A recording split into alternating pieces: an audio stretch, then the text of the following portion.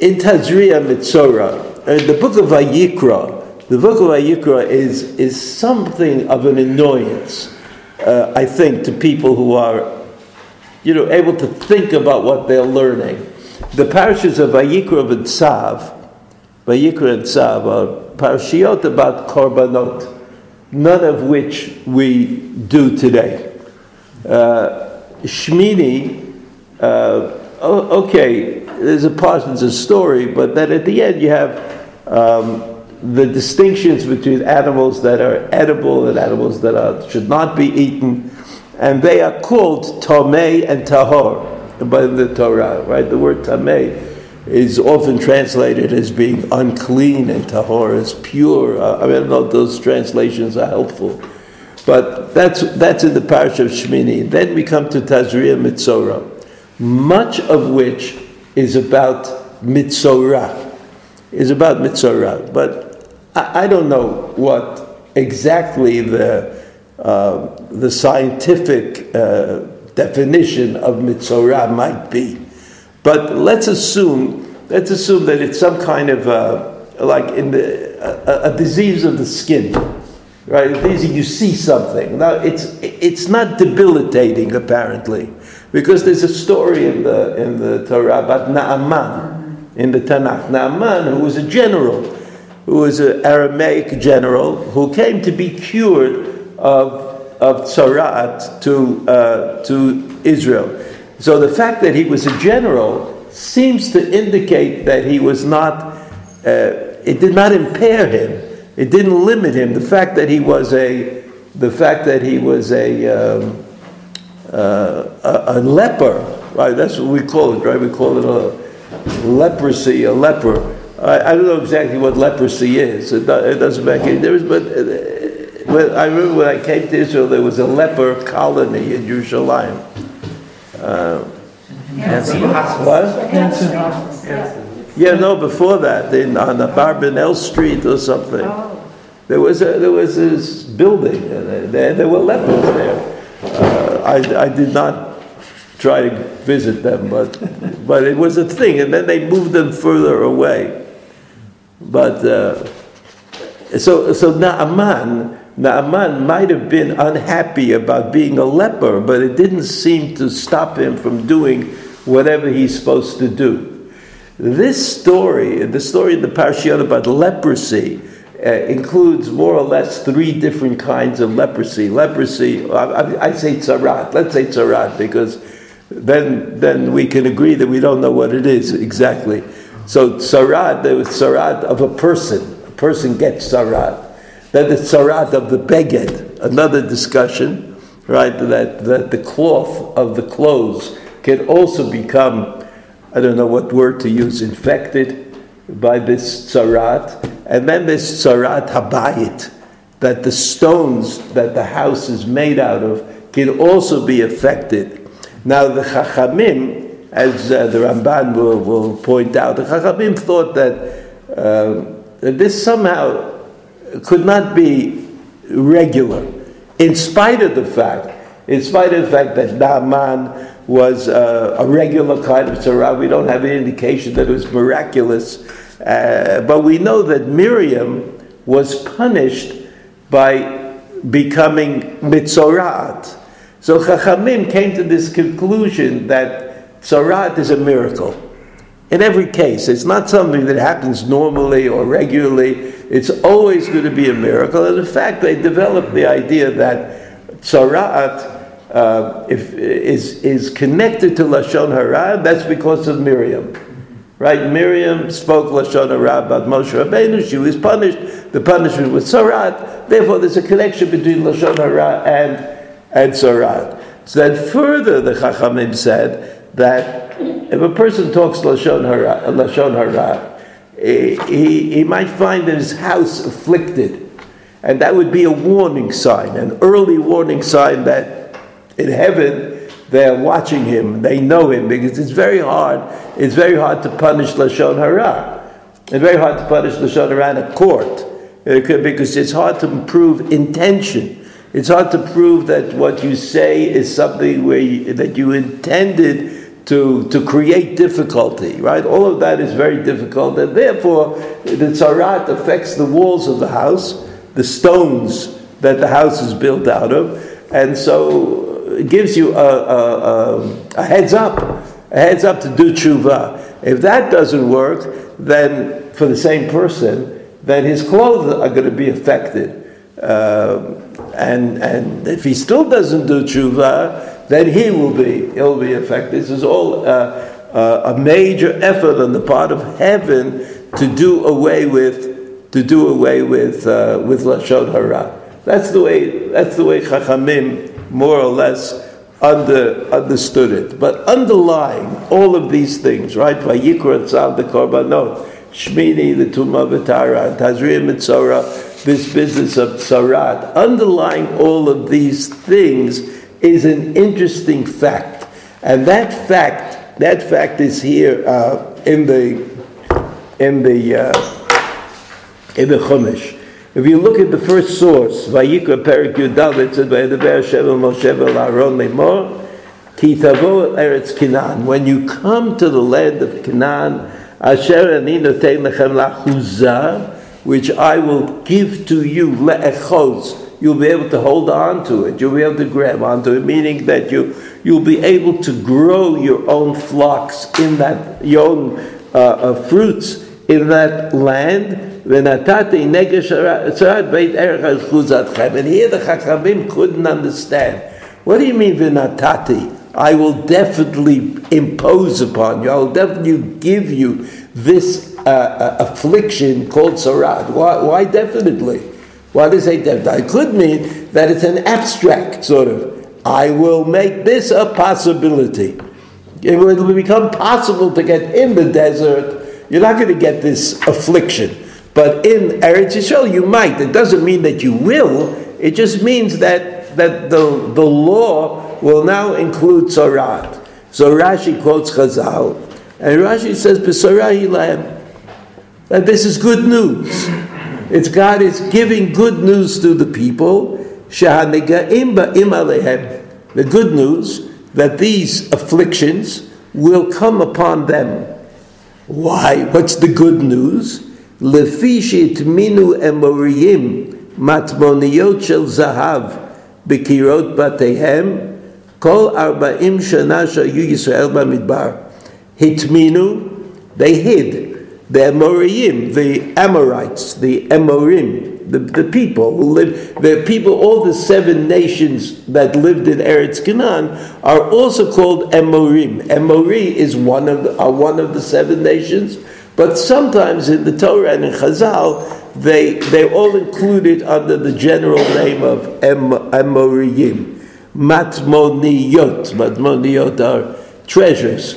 Right, matmon, something that tastes good, but matmoniyot shel zahav, they put all of the gold that they had, b'kirot batechem. In other words, they would take out the stones, they would make a kind of a space, and they'd put stuff in there, and then put the stone back. So you wouldn't be able, because they knew the Jews were coming, and they thought the Jews would conquer the land, but that somehow they would get away with it and be able to carry on with their treasures. So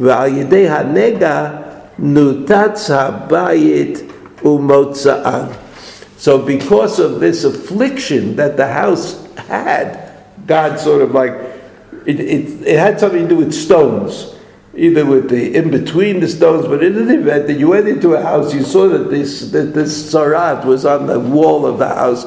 You took out a stone and you'd find gold and silver stuff hidden. So Rashi says, "B'sarah hilahem," that this is not like the tzarat of the skin of the person and the tzarat of the cloth of the clothing that he wears, but this is something else. Tzarat habayit. Tzarat habayit has nothing to do with the punishment at all, according to this Rashi, but has to do with the fact that this was good for the Jewish people. This was good for the Jewish people. So you see that according to Rashi, the tzarat habayit is distinct.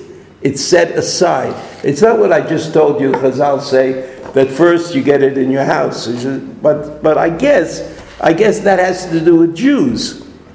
it was the punishment of Lashon Hara. Rashi, the Chazal say, the punishment of Lashon Hara Tzarat. Punishment of Lashon Hara Tzarat. So this Tzarat affects the Jewish home. This pasuk, according to Rashi, affects the non-Jewish home. They're not concerned about Lashon Hara, but they're concerned about hiding their gold and silver. And the Jews were given this opportunity to get, when they came to Eretz Canaan, to get the gold and the silver. Okay, so we know a little bit about Tzarat HaBayit. Let's move on. If you look at the bottom of the page, you see the bottom of the page, Dvarim Perek Aleph, it says, Ki yeh le'ish ben sorer o moreh. Ben sorer o moreh. Sorer is like to go aside, to move aside. A son who doesn't go in the straight path, but goes a little bit off. Umoreh. And we'll see what Rashi says. And the pasuk itself explains Einenu shomea b'kol aviv v'kol imo, which becomes a problem for Chazal. What if he doesn't listen to his father or his mother? It should be sufficient to say he doesn't listen. They didn't say he doesn't listen to his father and his mother. He doesn't listen. V'yisru oto, and they punish him. They actively beat up on him.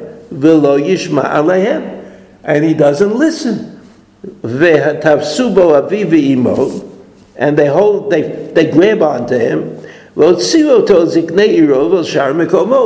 bring him out to the court. The court in those days was found near the Shar Ha'ir, the gateway to the city. I guess there were rooms in the wall, rooms that were made into the wall. That's where the Dayanim sat. El Ziknei Iro vel Shar Mekomo. V'amru Ziknei Iro, and the father and the mother come, and they say to the Zkenim, B'neinu zeh sorer umoreh, einenu shomea b'koleinu. B'neinu zeh sorer, moreh, because he doesn't listen, he doesn't follow, he doesn't accept, right? He's the Ben Harasha of the Haggadah. He says, B'neinu zeh sorer umoreh, einenu shomea b'koleinu. And then they add on, Zolel v'soveh, which is like a kind of mystery, which we will see. Zolel sounds like he overeats. He just keeps eating all the time. So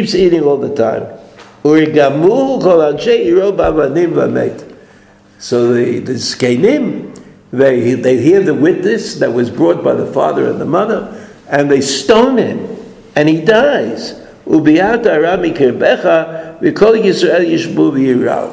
to our sensitivities, our ideas, that education is very important, that all parents are educators, and you have to somehow work to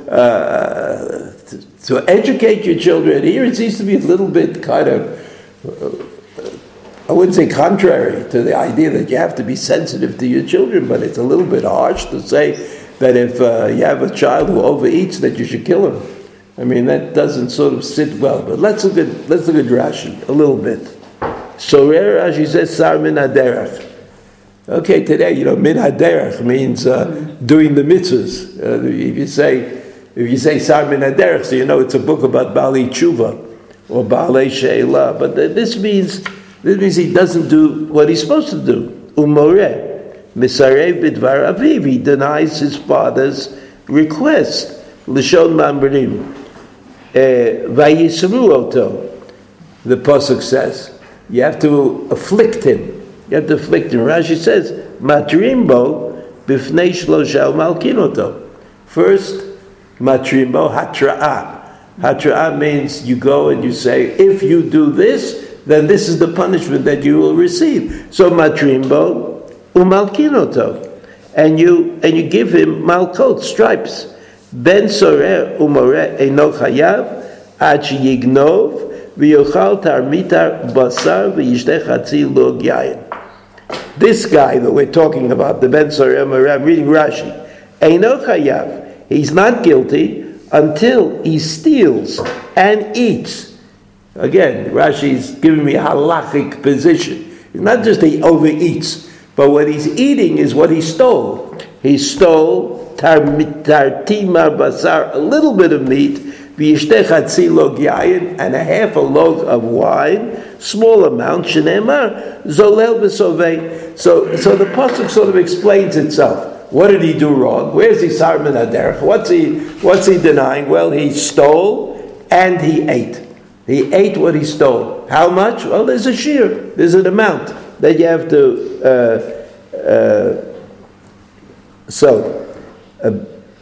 Ben Sorer Umoreh. Now you have this amazing statement in Rashi. Ben Sorer Umoreh Harag Al Shem Sofo. Something that I think is unacceptable today. In other words, you judge. The Torah gives you a hint. The Torah says, if you find somebody who does this, who eats food of a certain amount that he stole and doesn't listen to his father and his mother, then it's hopeless.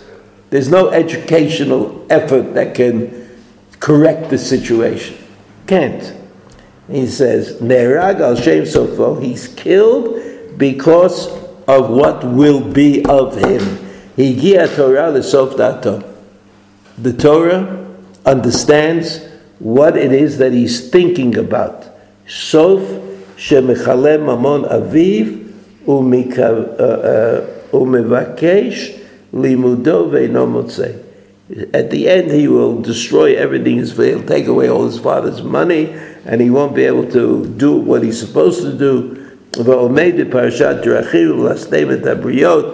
he puts himself in a crossroads, like they have. Every neighborhood has today, thankfully, some group of pushtakim, like kids who make trouble. Every neighborhood in Yerushalayim has that. Amra Torah Yamut Zakai Val Yamut Chayav. Oh, please. Like the Torah says, we better kill him now when he still hasn't done any major transgressions. If we wait, he will do something terrible, and then we would have to kill him when he's Chayav. Anyway, that's what it says. This is about Ben Sorer Umoreh. Now, if you turn the page, let's look at this Gemara. You see this Gemara? The Gemara starts in the middle of page 2. There's a Gemara, Machzeret Sanhedrin, Ayin Aleph Amud Aleph. The Mishnah. Haya aviv rotzeh ve'imo eino rotzeh. Right? Remember the pasuk says, B'kol aviv v'kol imo, that they're both involved. What happens if the father wants to arrest his son, but the mother doesn't want to? Aviv eino rotzeh ve'imo rotzeh, or the opposite. Right? Eino naaseh ben sorer umoreh ad shiyu shneim rotzim. So that's the way the Mishnah understands the pasuk. Both the father and the mother have to bring the son to court, right? To shar iro, the mother and the father. Ad shiyu shneim rotzim. Rabbi Yehuda Omer, im lo hayta imo reuya la'aviv, eino naaseh Ben Sorer Umoreh. He says another way of saying the same thing, right? That there's another possibility. It's not important for us. Gemara. You see the Gemara? Ma einai re'uya. What is Rabbi Yehuda talking about? Ilema chayvei kritot v'chayvei mitot beidin. Sof avua. So I can't. One second. Keman Azla Detanya. Here. The fifth line in the Gemara, if you look at the middle of the line, starts Keman Azla. Kemi Holech. Who does this Mishnah represent? Whose opinion? Ha Detanya. You see it? Ha Detanya. Ben Sorer Umoreh Lo Haya V'Lo Tid Liyot. Oh. All the problems are solved. Ben Sorer Umoreh Lo Haya V'Lo Atid Liyot. Right? So if you want to know L'Lama Nechtav,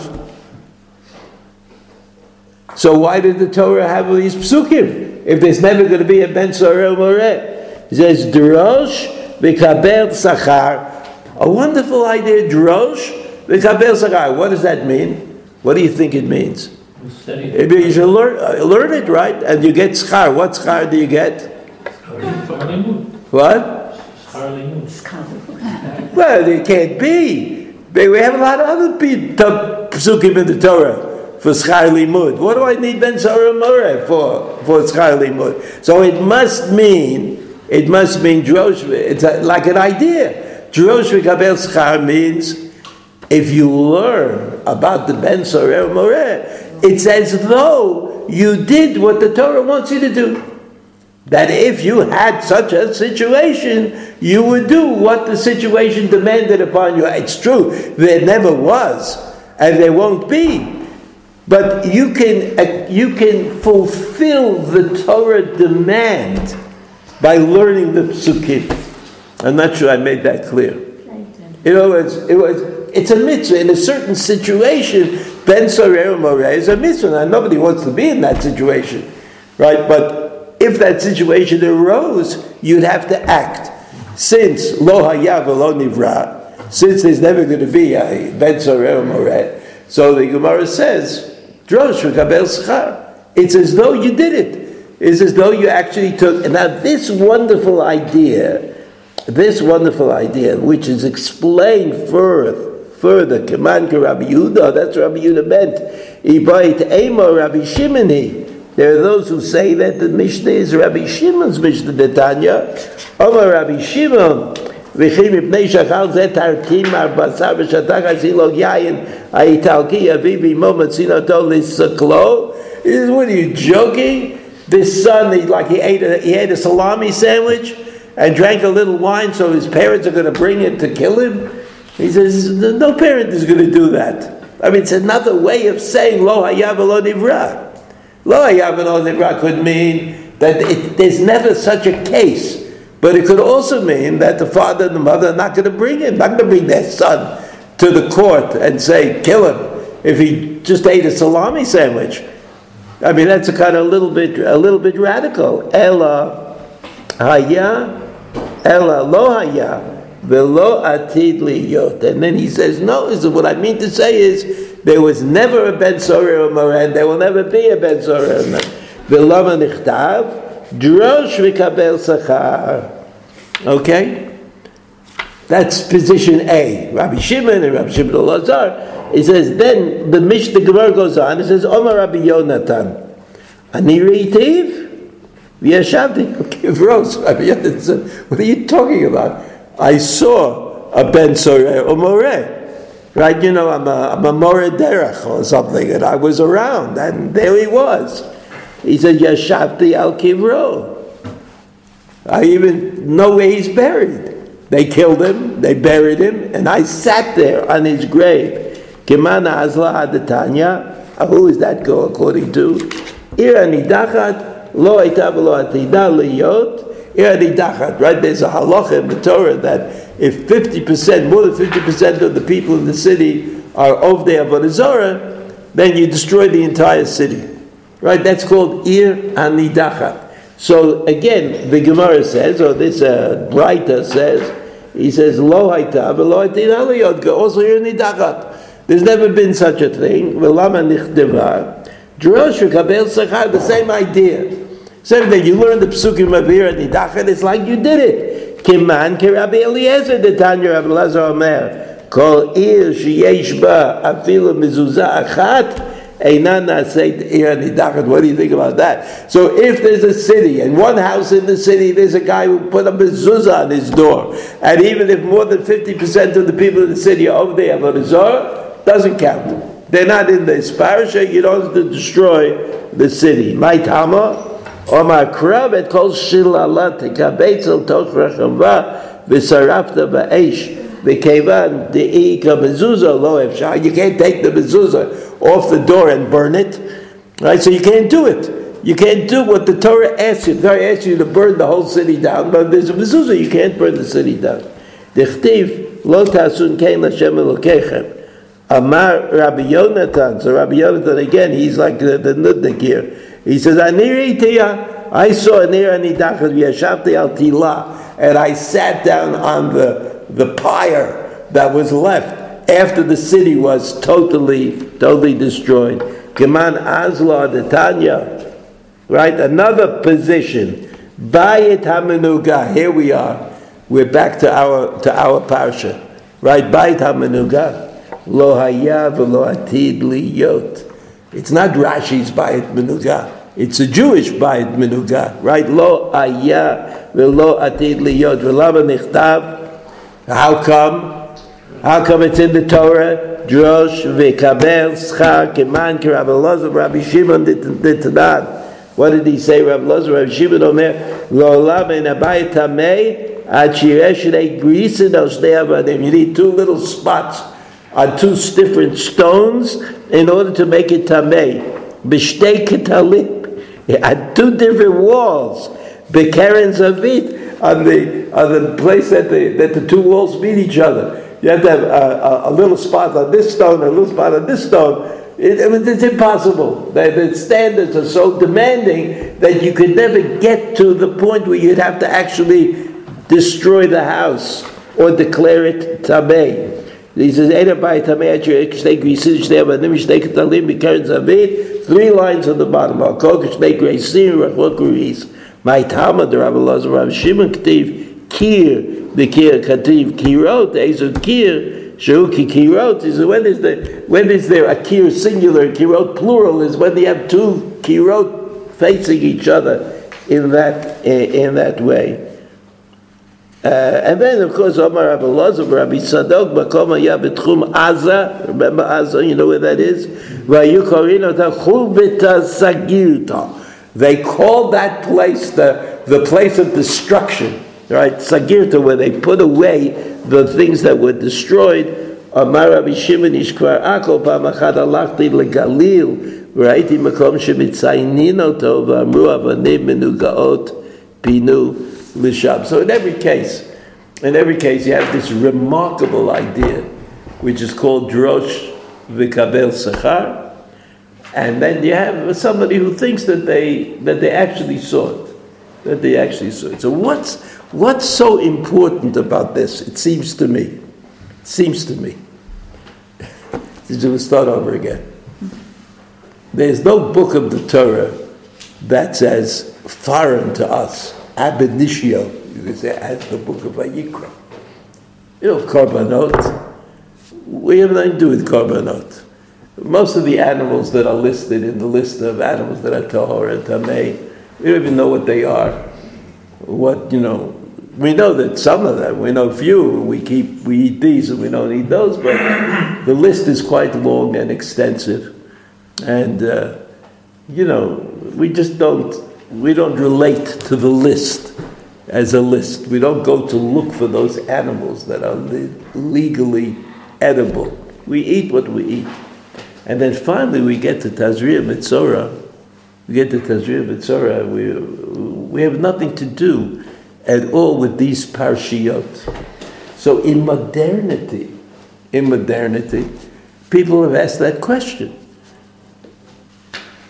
Well, how is it possible that the Torah doesn't relate to us?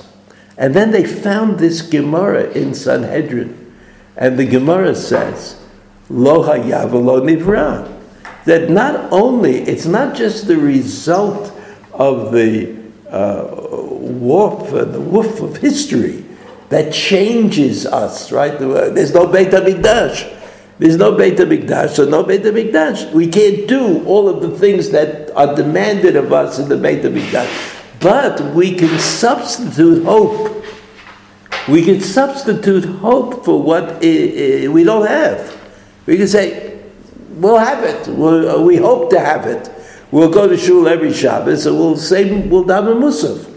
Right? And Musaf means we hope that we'll be able to give the Korban Musaf in the future. That's what we say. We don't do it, but we have hope. But the nature of that hope is not defined to us. Hope, you can say, look at David. But this parasha, which relates to three separate mitzvot, Ben Sorer Moreh, Ir Hadidachat, and Habayit HaMenuga. Those are the 3 mitzvot that are discussed in the Torah. What are those? What does the Gemara say about those 3 mitzvot discussed in the Torah? Lo haya v'lo nivra. In other words, there is a Torah. There are psukim in the Torah about which you could say, Lo haya v'lo nivra. So if Lo haya v'lo nivra, why are they in the Torah? Drosh v'kabel sachar, which means that if you learn those psukim and you understand them and you have the halachic material under control, then you are mekabel sachar. You get not the sachar of Talmud Torah, which you would get learning anything. You get the sachar of doing the mitzvah of Ben Soreh Umoreh, Ira Nidachat, and Bayit HaMenudah. You actually did it. You actually did it. You participated. This is like a wondrous idea. This is a wondrous idea which kept the Jews going, because when they had this problem with the Beit HaMikdash, you had a problem with the Beit HaMikdash, there's no Beit HaMikdash. They said, okay, we deserve to be punished. But how could it be that we are punished by not being able to do what the Torah wants us to do? That didn't make sense. That didn't make sense to the people. They couldn't understand why God would punish them in a way that would deny them the opportunity of doing mitzvot. Now, of course, like every question, you could answer that question. But I want to suggest that what kept us going was this idea of drosh v'kabel schar. That's what we live on. We live on that there's a reality to learning Torah. It's not just about information. It's not just about information. Adarabah, you can see it very clearly. There's a difference, even today, between those kinds of places, yeshivot or kolelim, where the emphasis is on information. You want to be a dayan. A dayan has to have a lot of information under his belt. So he studies the information, he takes the tests, he tries to get a job. That's dayanut. But yeshivot, what they call in Israel correctly, even though I'm not sure they know what they're saying, in yeshivot lita'iyot, the emphasis is on learning. It's not on finishing. It's not on knowing. There's always the joke, when the yeshiva guys go out on the shidduch with the girl, the boy goes with the girl. He waits till the girl makes the bracha on the ice cream because she knows what bracha to make. He never learned that. He really doesn't know anything about how to make a bracha. It's a little tricky, but if he goes out a lot, he'll get good at it. So drosh v'kabel sachar is a kind of almost a hallucination, right? You imagine that you're doing this Torah obligation which doesn't exist. There's no right.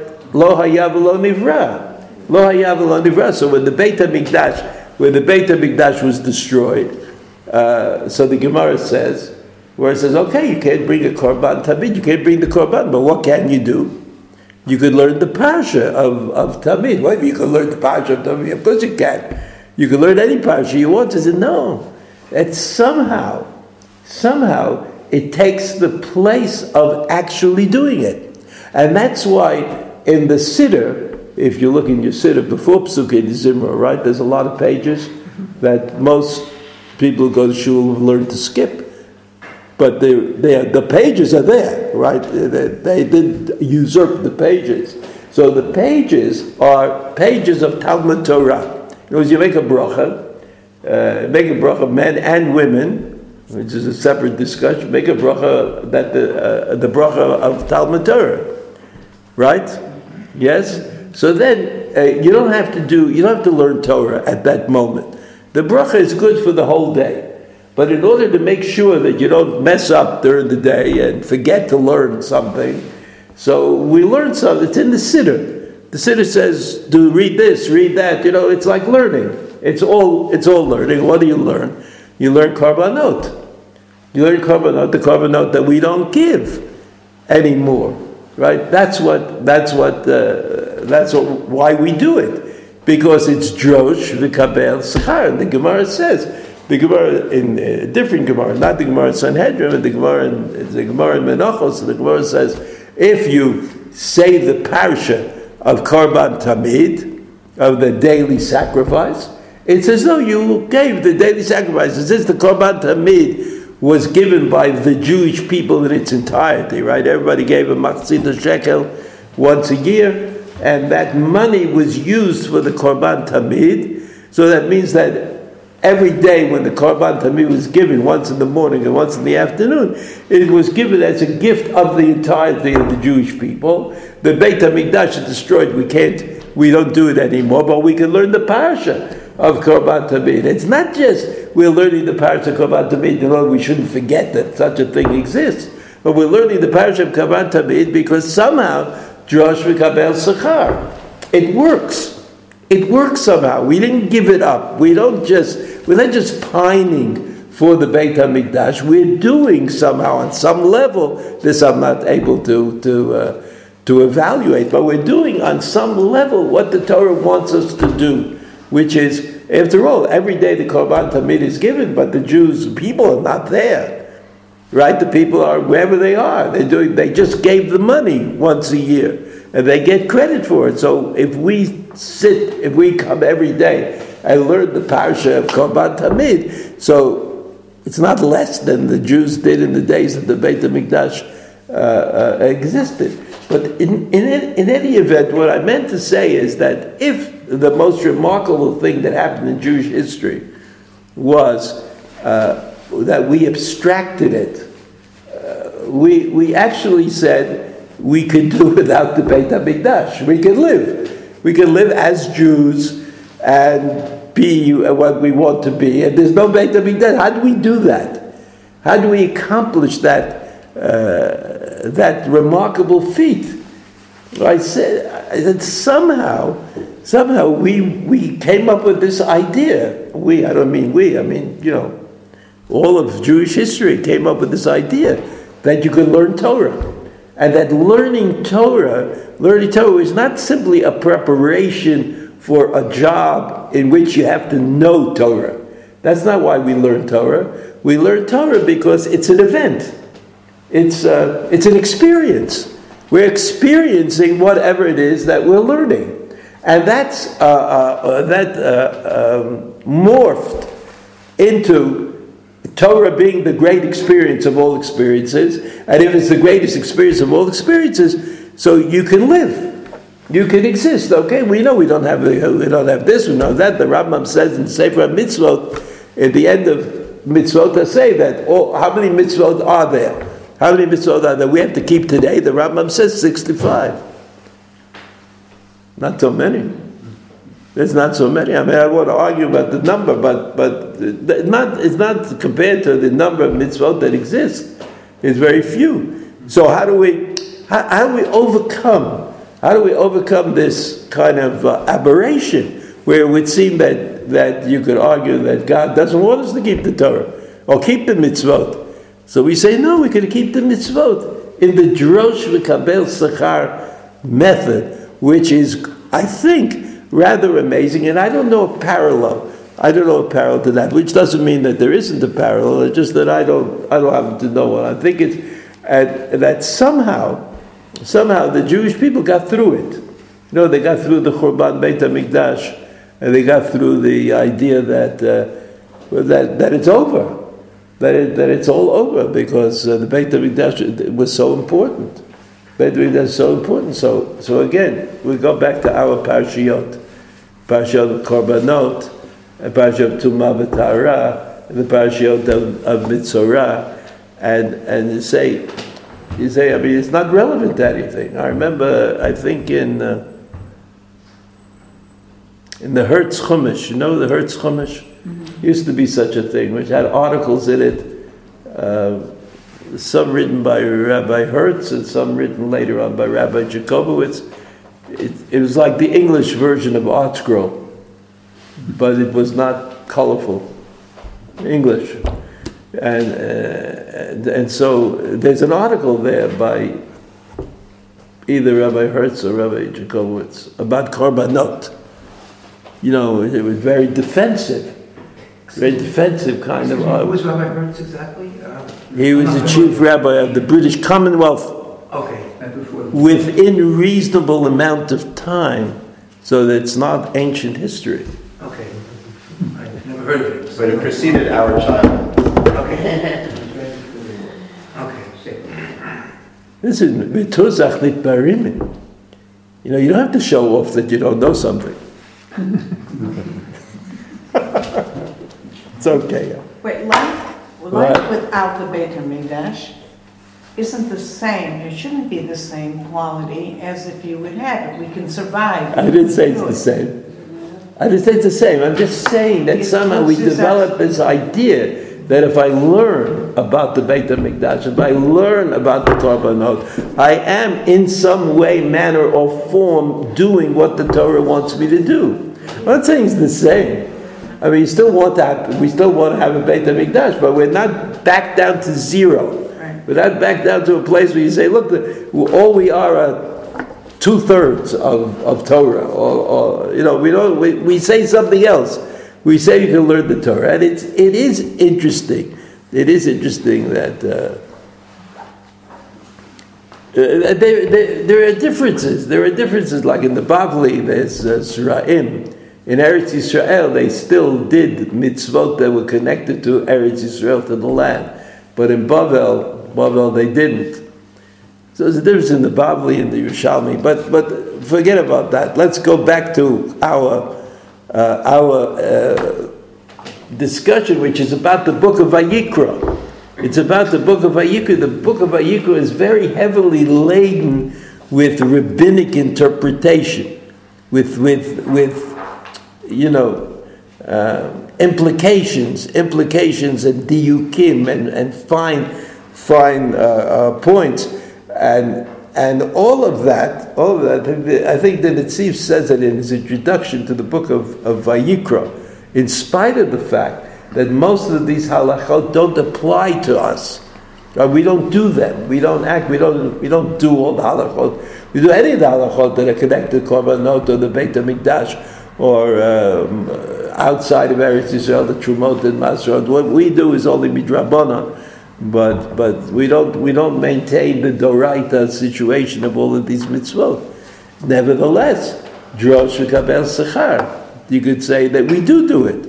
That if you get into it, that if you learn the halachot, if you learn the halachot of Eretz Yisrael, or you learn the halachot of Tumah v'Tahara, you learn the halachot of Bayit HaMenugah, right? Learn the halachot of Bayit HaMenugah. So you're in there, right? Somehow you're being credited with performing the mitzvah, and I think that's what kept our connection to the Torah going, right? That's what kept it all. That somehow, in some way, manner, or form, we're doing the right thing about those mitzvot, the mitzvot that I can't do actively, but I can learn about them.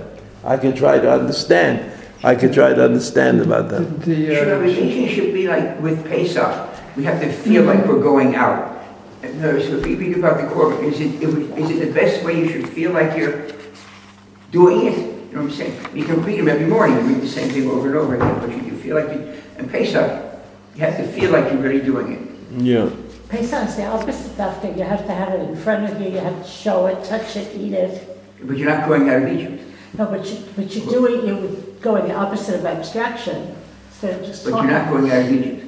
I would say Pesach, you're telling a story, and when you tell a story, whatever aids you have in telling the story are useful, are positive, and that's what they became part of the halacha. You have to point at the matzah, you have to pick it up sometimes, you have to hold the wine cup. I mean, it's all part of telling the story. All part of telling the story. You could add things besides the things that have become part of the canon of the storytelling.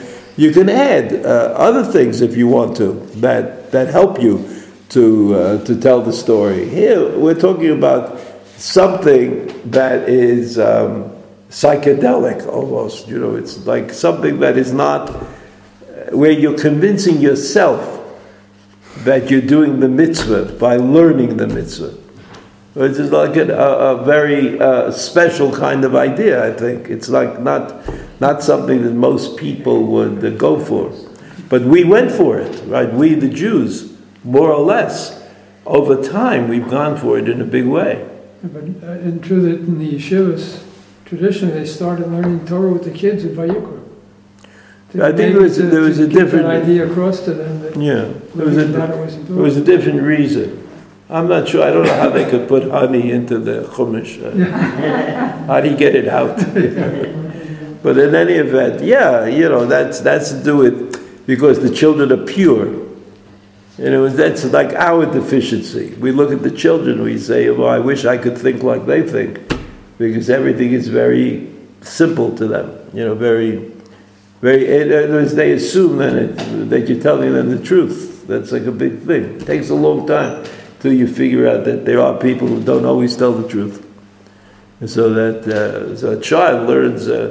That's why when you build the Beit HaMikdash, the halacha is that you have to keep the Tinokot Shel Beit Rabban. They keep learning. Everybody's on vacation because the Beit HaMikdash is being built, but the Tinokot Shel Beit Rabban keep learning because Hevel Pihem.